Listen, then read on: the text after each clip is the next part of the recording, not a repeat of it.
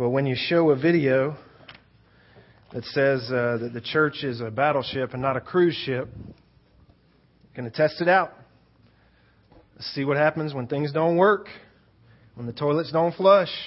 That's happened before, by the way. Pipes froze. I had to stand up here and say, I'm sorry, but you can't go to the bathroom. Just hold it. And I'm preaching for an hour. So,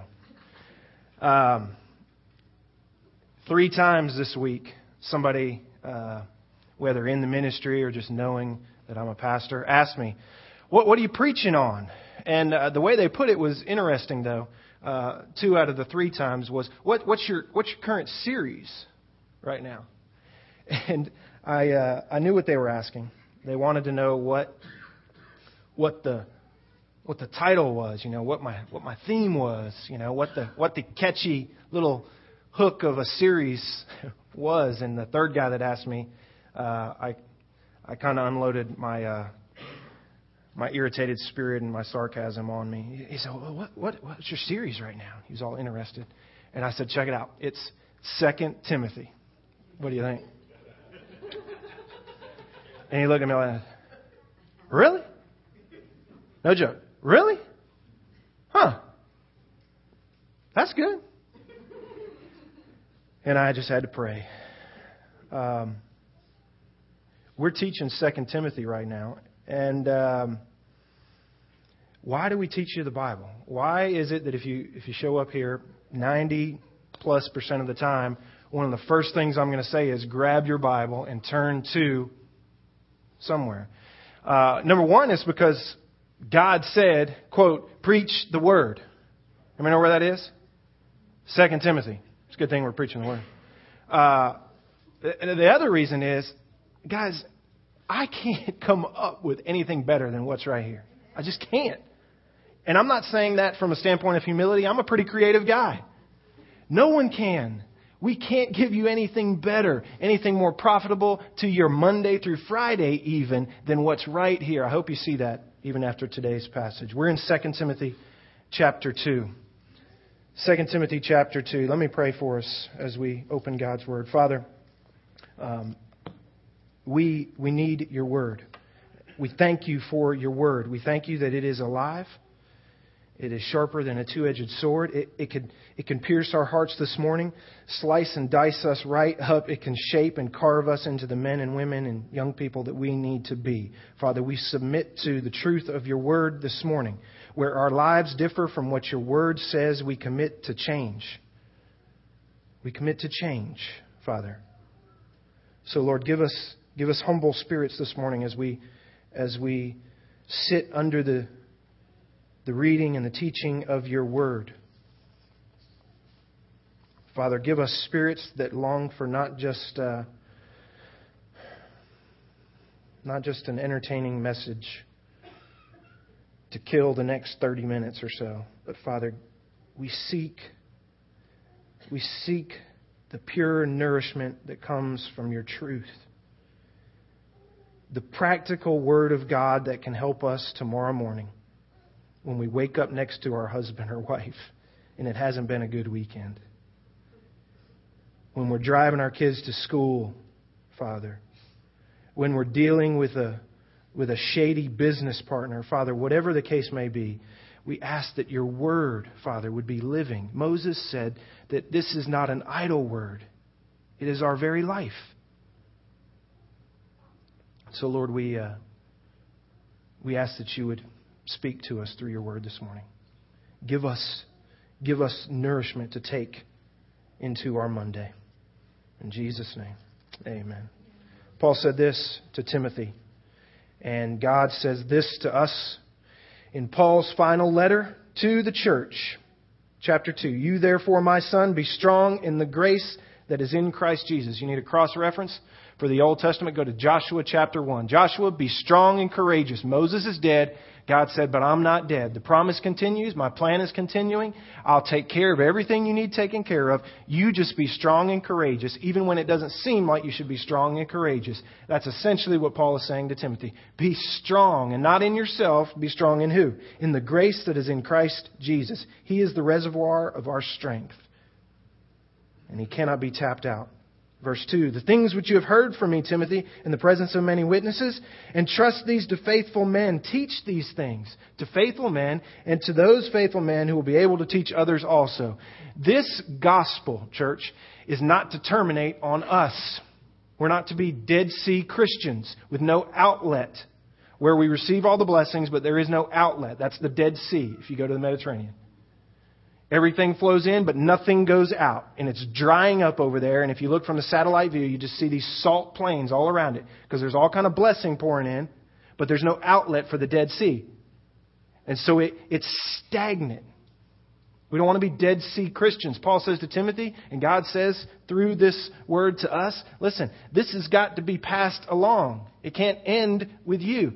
Your Christianity has to be such that you're not just receiving the word, but now you're passing it on to other guys who can be entrusted with that word, who will teach others also. You see the generations here that Paul imagines will benefit from his sacrifice and his suffering. It's not just going to go to Timothy. It's going to go from Timothy to those guys he entrusts with it. And the guys he entrusts with it, it's going to go from there. And as Jesus would put it, to all ends of the earth is how it should go here. Verse 3. Paul gives Timothy a warning. This is where we were last week. Suffer hardship with me, Timothy. Kind of like a good soldier. And he's going to give us 3 analogies. We looked at the first last week, this good soldier, and we're going to look at the last 2 today. Let me remind you what it means to be a good soldier. Apparently, it's possible to be a sorry soldier. Think about it. He doesn't just say be a soldier for God. He said be a good soldier.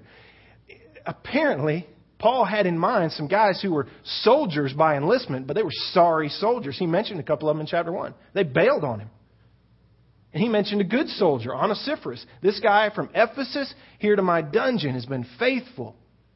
Just like I have been faithful. Just like Jesus was faithful to us, chapter 1, from all of eternity past. Timothy, you be faithful, church. You be faithful. Be good soldiers. Paul isn't looking for guys who can just hold a gun right here, is he? He's looking for men and women and children who will charge hell with a water pistol. Good soldiers. Even if, did you catch it? Even if you have to suffer hardship. Are you okay with that? I mean, are you okay with that? If you're gonna be in the army of God, are you okay that you are going to have to suffer hardship? By Paul using this analogy, it comes hand in hand. You don't get to opt out of the danger. You don't get to opt out of the pain. Suffer hardship. Despite what you hear on TV, the Christian life isn't all great health and great wealth. If you're going to follow Christ, you need to understand that Christianity is like being a soldier, Paul would say, on the front line. And it's not a part-time gig. You remember what he said? Verse 4, no soldier in active service. You are an active duty soldier, Paul would say. Now think about that. Soldiers, no matter what they're doing or where they are, they drop everything if their commander calls. Is that right? You drop everything. Doesn't matter what you're doing, who you're with. You drop everything when the commander calls.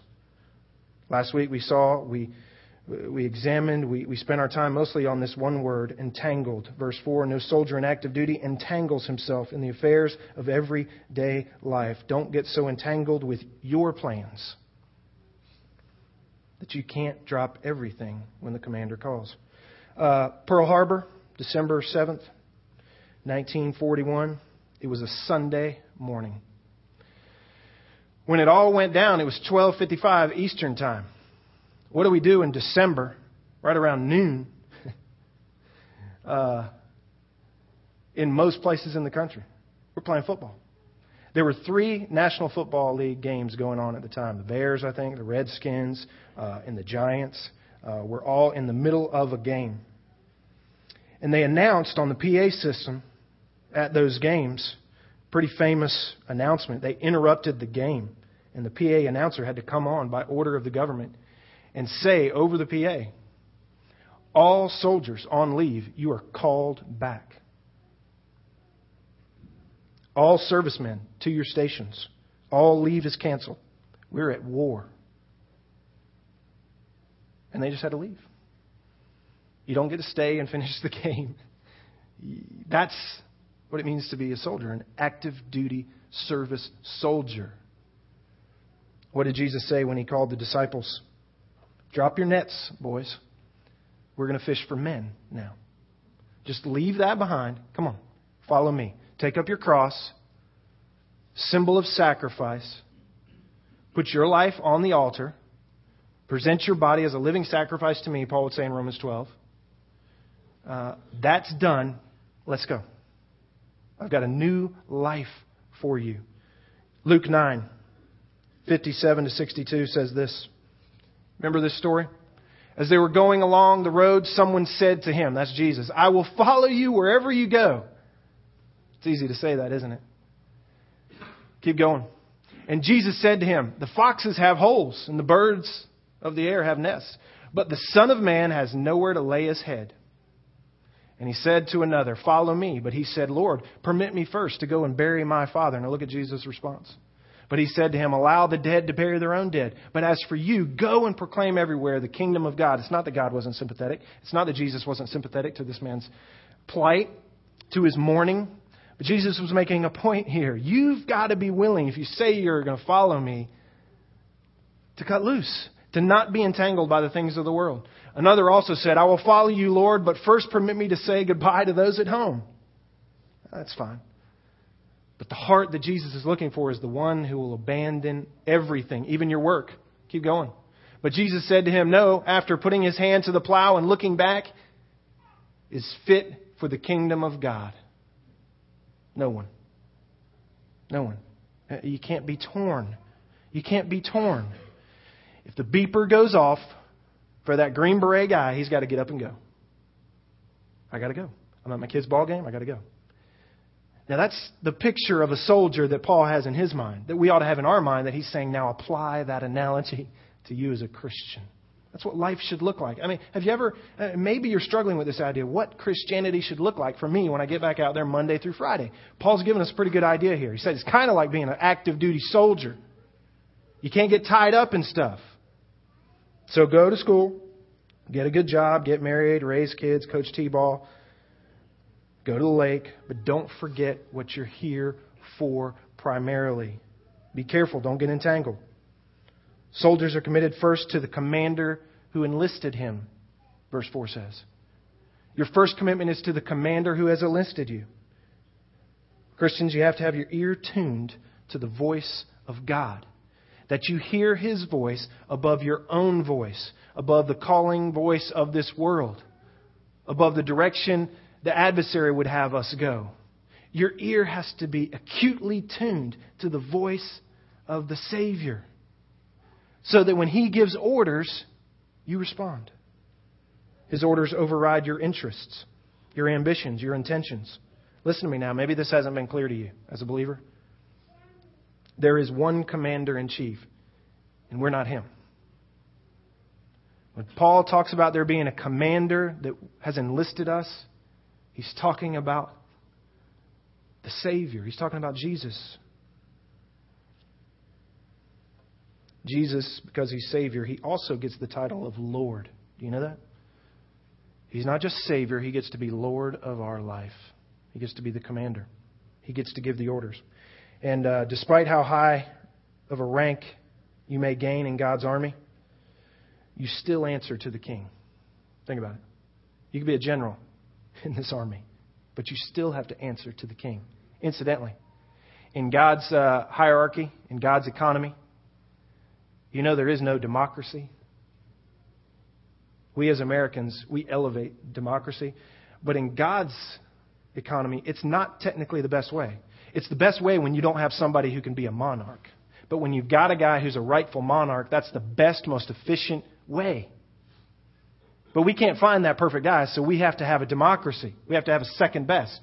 God operates as a monarch, however. And what the king says goes.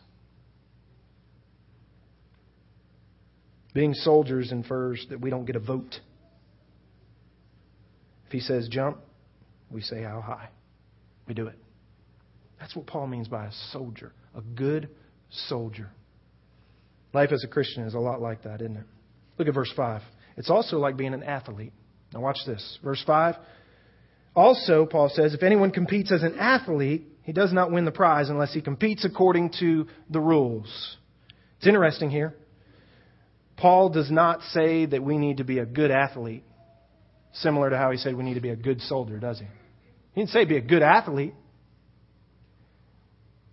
The analogy here as an athlete, the point of making or drawing this analogy for Paul is not that we need to have great skills or abilities as an athlete. He's not calling us to be a good athlete. He's got a different point here. Watch this. What's important is that you compete according to the rules. What does that mean? In the Greek games, which were still going on in Rome when Paul was alive and Timothy was alive, to participate in those games, you couldn't be just any geek off the street. I mean, you couldn't just walk up and say, hey, I'd like to be in these games.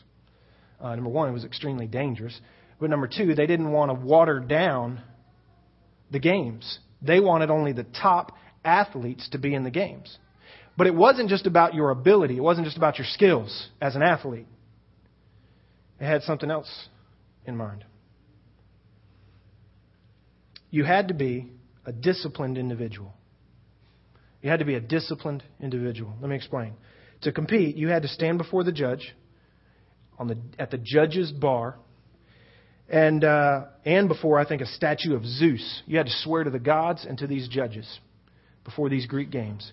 If you wanted to be an athlete in these games, you had to stand before them. You had to swear that you were competing according to the stated rules. What were the rules? Here's what you had to agree to. If you were going to be an athlete who competed in the games, number one, you had to vow that you were, number one, a Greek by birth. If you weren't a Greek by birth, you couldn't participate.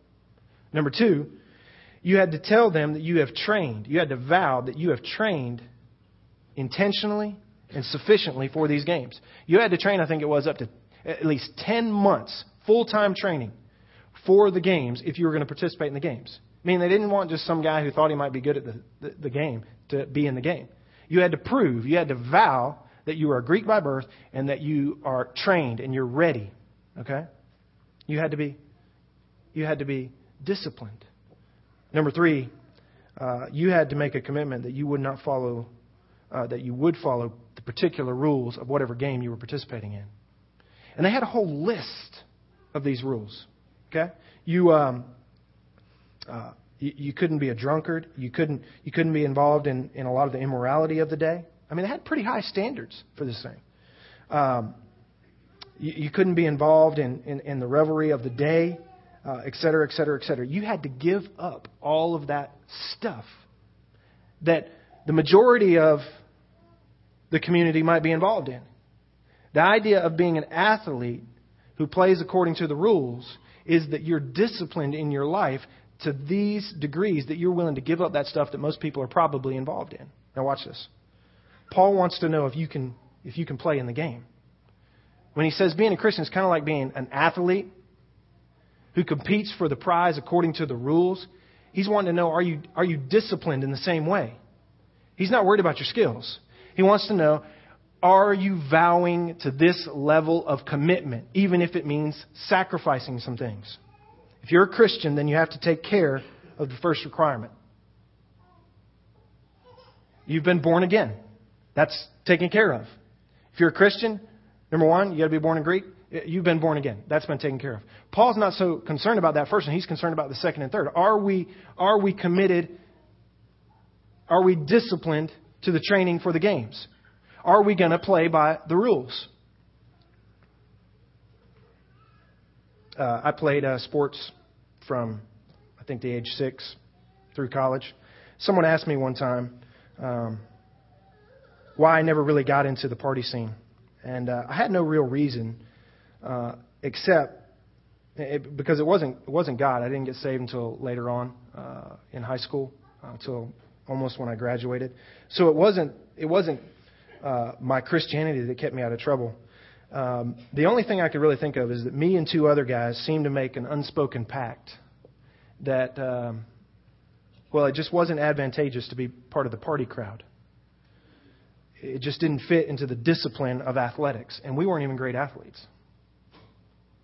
But we just instinctively kind of knew that if we were going to play ball, then we couldn't do this. Okay? We couldn't be involved in this and still have any success over here. And so we instinctively just kind of stayed away from some of that stuff. It's really not even because our parents kept us from those things. There was something about being an athlete that just instinctively said to us, you can't do both. You can't do both. You talk to men and women who are professional athletes, and it's interesting. It's interesting. They don't tell you stories of great childhood indulgences. You know what they tell you? They tell you of everything they had to sacrifice being a kid. They tell you of long hours, long days, being in the gym by themselves, shooting free throws and three-pointers, practicing their backhand, working out when no one else was working out. While all their friends were out playing, they were practicing. And all great athletes, they tell you of those times of sacrifice, what they gave up so that they could be great athletes while everybody else was having fun. Those are the stories you hear. I had opportunity to have lunch with Mark Price a few years back. Mark was a former basketball player, professional basketball player with the Cleveland Cavaliers. I read an article. He was ranked number 2 by fans as the favorite Cleveland Cavalier of all time. He's number 2 on the list of being their favorites. You know who number 1 was? LeBron James. So now he's not number 1. So that makes Mark Price, I guess, number 1 now because LeBron James bailed. And so now who's number 2 gets to move up to number 1. I think Mark Price still holds the career free throw percentage record for the Cleveland Cavaliers. He had the highest free throw percentage all time. Still holds it. That guy got on the line. It was just automatic. He's like a robot. And if you talk to Mark, he's not going to tell you of all the partying he done as a kid. He's not going to tell you of all the fun he had. He's going to tell you of all the sacrifices he made. He's going to tell you about the 1,000,000 three-pointers he took. He's going to tell you about all the free throws he had to take. When all of his friends were out at summer camp, when all of his friends were going on vacation, he was in the gym. I was talking to one of our guys who went to the same school as Mark. And he said, I remember seeing Mark Price in the gym by himself just shooting. That's what it takes to be an athlete at that level. It takes discipline. You see, when Paul talks about being an athlete like being a Christian, it's not about your abilities, it's not about your skills, it's about the willingness to commit wholeheartedly to the sacrifice of some other things that others may be enjoying. Paul's point is that an athlete is disciplined. You don't just get to do whatever you want as a Christian. Whatever your flesh decides it wants to do, you have to be disciplined. You have to be self-disciplined. Much like an athlete. Guys, that means no porn for you. Ladies, that means no gossiping for you. Is that all right? Can we compete according to a set state of rules? And vice versa, because it's a new day and who knows what's going on. But you got to discipline your body. Make it submit to you. I remember hearing a story from a well-known pastor when I was a teenager. He was talking to other pastors, and he was talking about this concept in this passage, and he said, sometimes when I go out to eat and they bring that dessert tray by, and it's got all these great desserts on it, he says, I say no, even though I could say yes. There's no real reason why he couldn't say yes. He said, in those moments, sometimes I say no, just so I can show my body who's in charge. Isn't that good? How hard is that? When you don't have to say no, you say no. And he used that to explain this concept of what it means here in 2 Timothy to be an athlete. It's a self-discipline. Even if it's not a bad thing, there are some things as a Christian that we have to say we'll not be a part of. Great athletes and great Christians, listen to me. Great athletes and great Christians are willing to say no to certain things others indulge in. And, by the way, you got to be willing to take the hit when you do. Ladies, if your girlfriends are having a little party about how sorry your husbands are, you got to be willing to say, I'm not going to get involved in that. And watch the claws come out. Who do you think you are? Guys, when your buddies pull up to the gentleman's club, you got to be willing to sit in the car. and then take the hit of ridicule.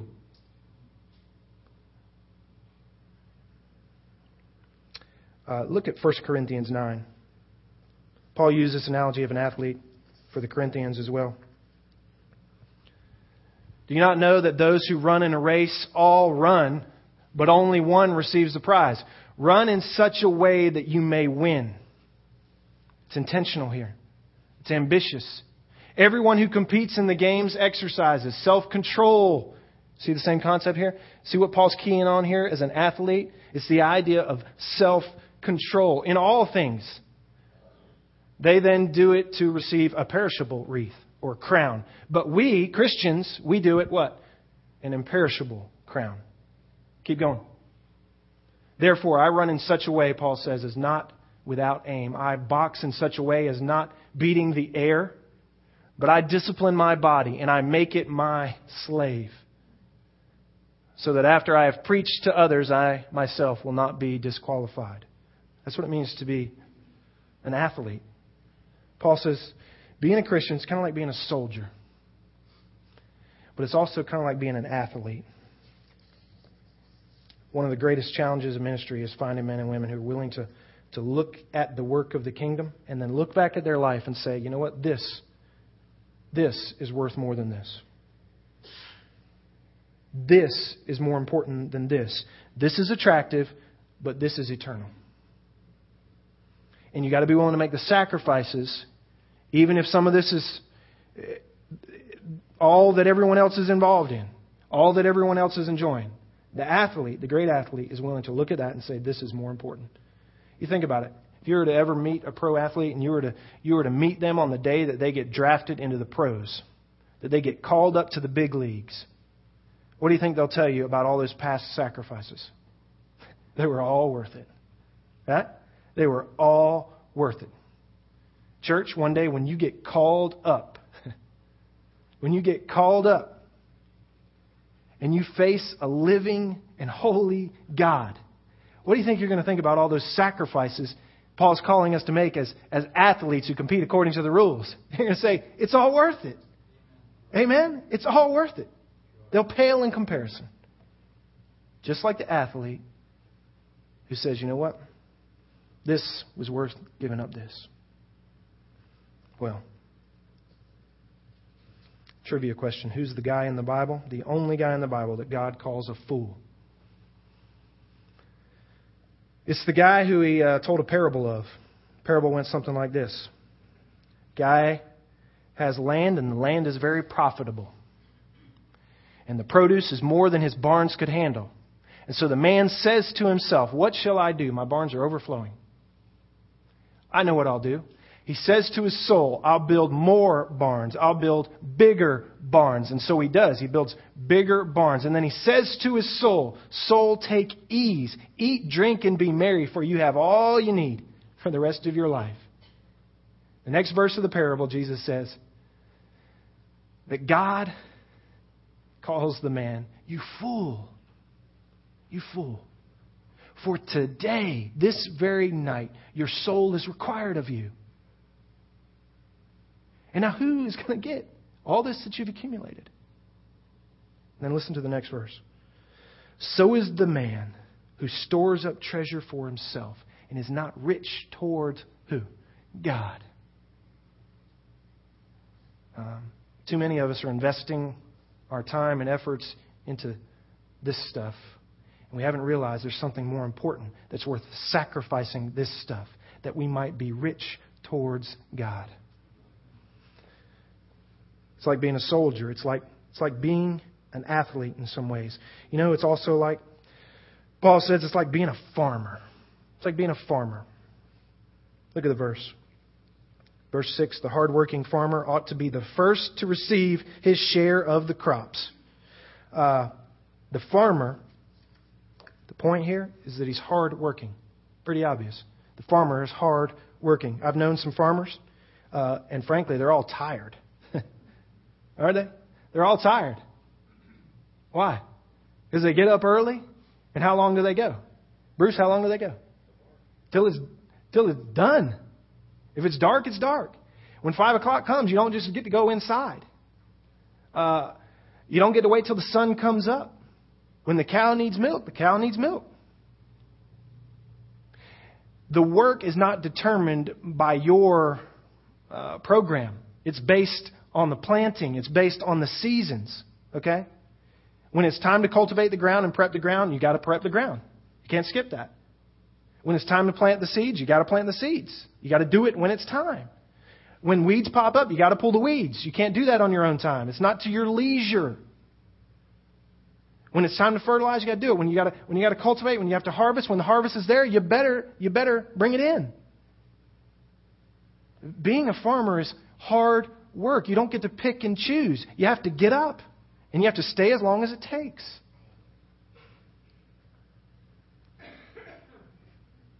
To be a farmer, you also very often have to get your hands dirty, don't you?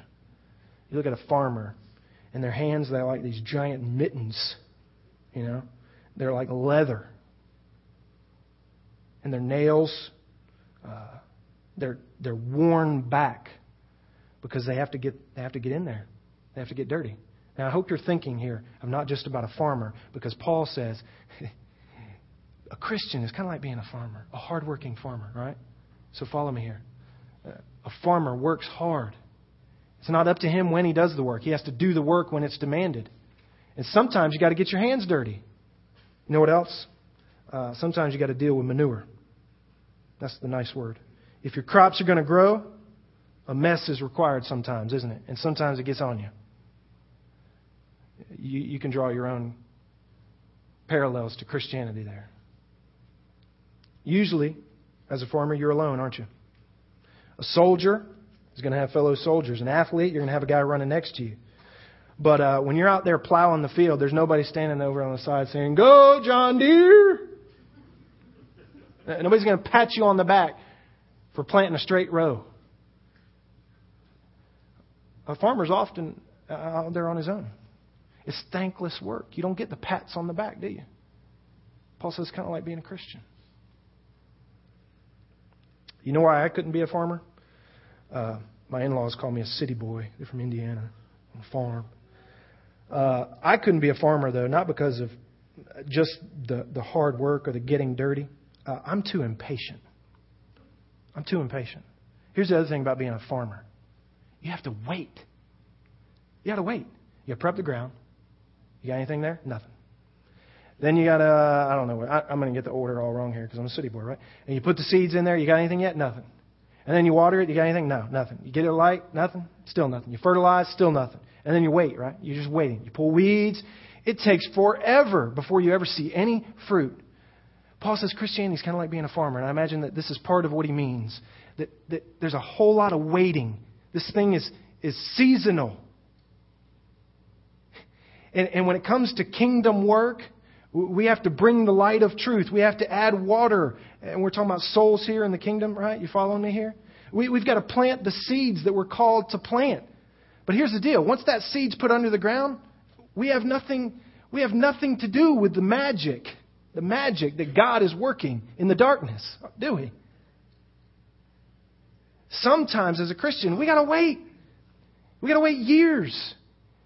Sometimes when you plant a church, you don't see automatic fruit. Sometimes you got to wait on the season and you just got to keep doing the hard work. You got to keep doing the hard work, church. You got to keep doing the hard work. You got to keep reaching out. You've got to keep being faithful. You got to keep going back there and sacrificing a week out of your month to work with the kids. You got to keep inviting people. You got to keep at it and keep at it and keep at it. And you may not see that sprout for a number of more years. But you got to be diligent.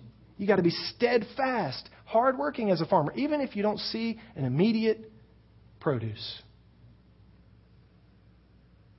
This verse seems odd to us, though, doesn't it? Let me ask you, though, why do they do it? Why would they do that? Why would a farmer do it? They do it for the harvest, don't they? They do it for the harvest. Christians, why do we do it? We do it for the harvest. Why all that hard work? Why all that sacrifice? Why all that waiting? Why all the dirt? Because there is a harvest. And Jesus said something about the harvest, didn't he? it's interesting here when you kind of put all these analogies together. Jesus said that don't worry about the harvest. The harvest is plentiful. I'll take care of the harvest. I'll take care of the magic in the darkness that gets the sprout up. What's the problem, Jesus said, though? The problem is I don't have enough workers. I don't have enough hard-working farmers. Let me tell you why this verse seems odd to us. The hard-working farmer ought to be the first to receive his share of the crops. Well, of course he should. Of course he should. If he's going to work hard on his land, he ought to be the first to receive the share of his crops. But that's not what the passage says. What does the passage say? The passage says he ought to be the first to receive the share of the crops. Now, what Paul understood as a farmer here is not old MacDonald who had a farm. Paul's understanding of a farmer here is an employee. A farmer in Paul's day is a guy who works for the landowner, who cultivates the land. He does the work of the farming. And that's why it makes sense here when Paul says he ought to receive the first share because he's done the work. Does that make sense to you now? It's not his land. We just assume that this farmer ought to get the first. I mean, it's his land. Paul says, like being a Christian is like being a farmer in an employee sense. You work hard and you trust that the landowner is going to bless you with what you've earned. Did you notice here? Did you notice here in every case there was a reward for the analogy. The soldier, what's his reward? His reward is knowing that he has pleased his commander. Isn't that good? What was the reward for the athlete? He gets a crown. It's not a perishable crown. It's an imperishable crown. By the way, what happens to those crowns? Did we just gallivant around heaven with them on? Now, Scripture says that we take those crowns when we find Jesus and we'll lay them at His feet. We'll lay them at His feet as worship. What's the farmer get? The farmer, he gets the first cut. Church, you be faithful. You be faithful. Don't get tangled up. You be self-disciplined. And you work hard. In the rain, in the cold, if the ground's hard, if the ground's not hard, you work. You do the hard work of evangelism, Paul would say in other places. You do the hard work. And don't worry, God, as the rightful landowner, will take care of you. You'll get your share. Isn't that good? There's always a promise to the faithful. The guy who mentored me, he put it like this, tongue in cheek. He said, good guys always get lucky. I don't believe in luck. What was he saying? He was saying, you be faithful. You be a good soldier. You compete according to the rules. You be that self-disciplined athlete. And you do the hard work of the farmer. And God will take care of you. God will take care of you. Can God take care of this church body? He sure can. Can He take care of the harvest when the season is due? He sure can. He sure can.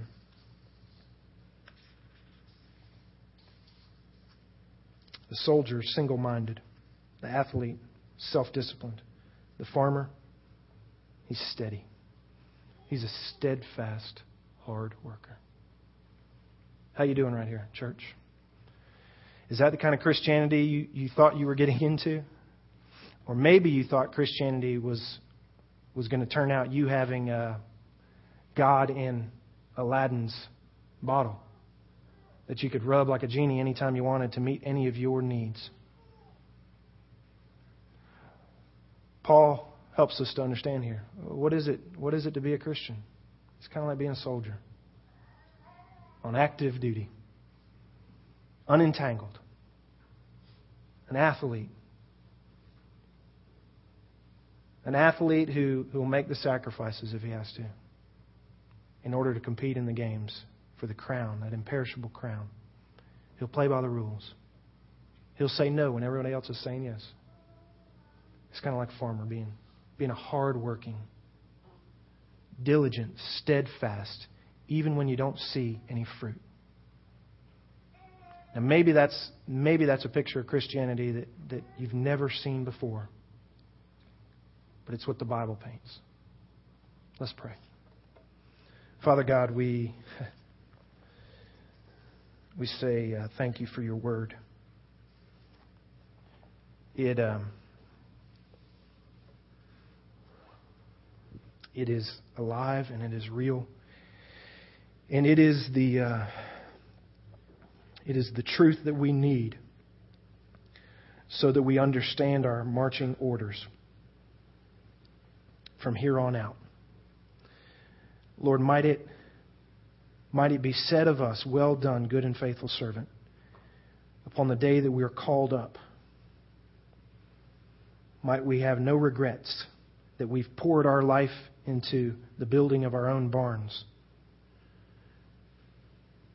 Might we have crowns to throw at your feet because we've understood the battle at hand.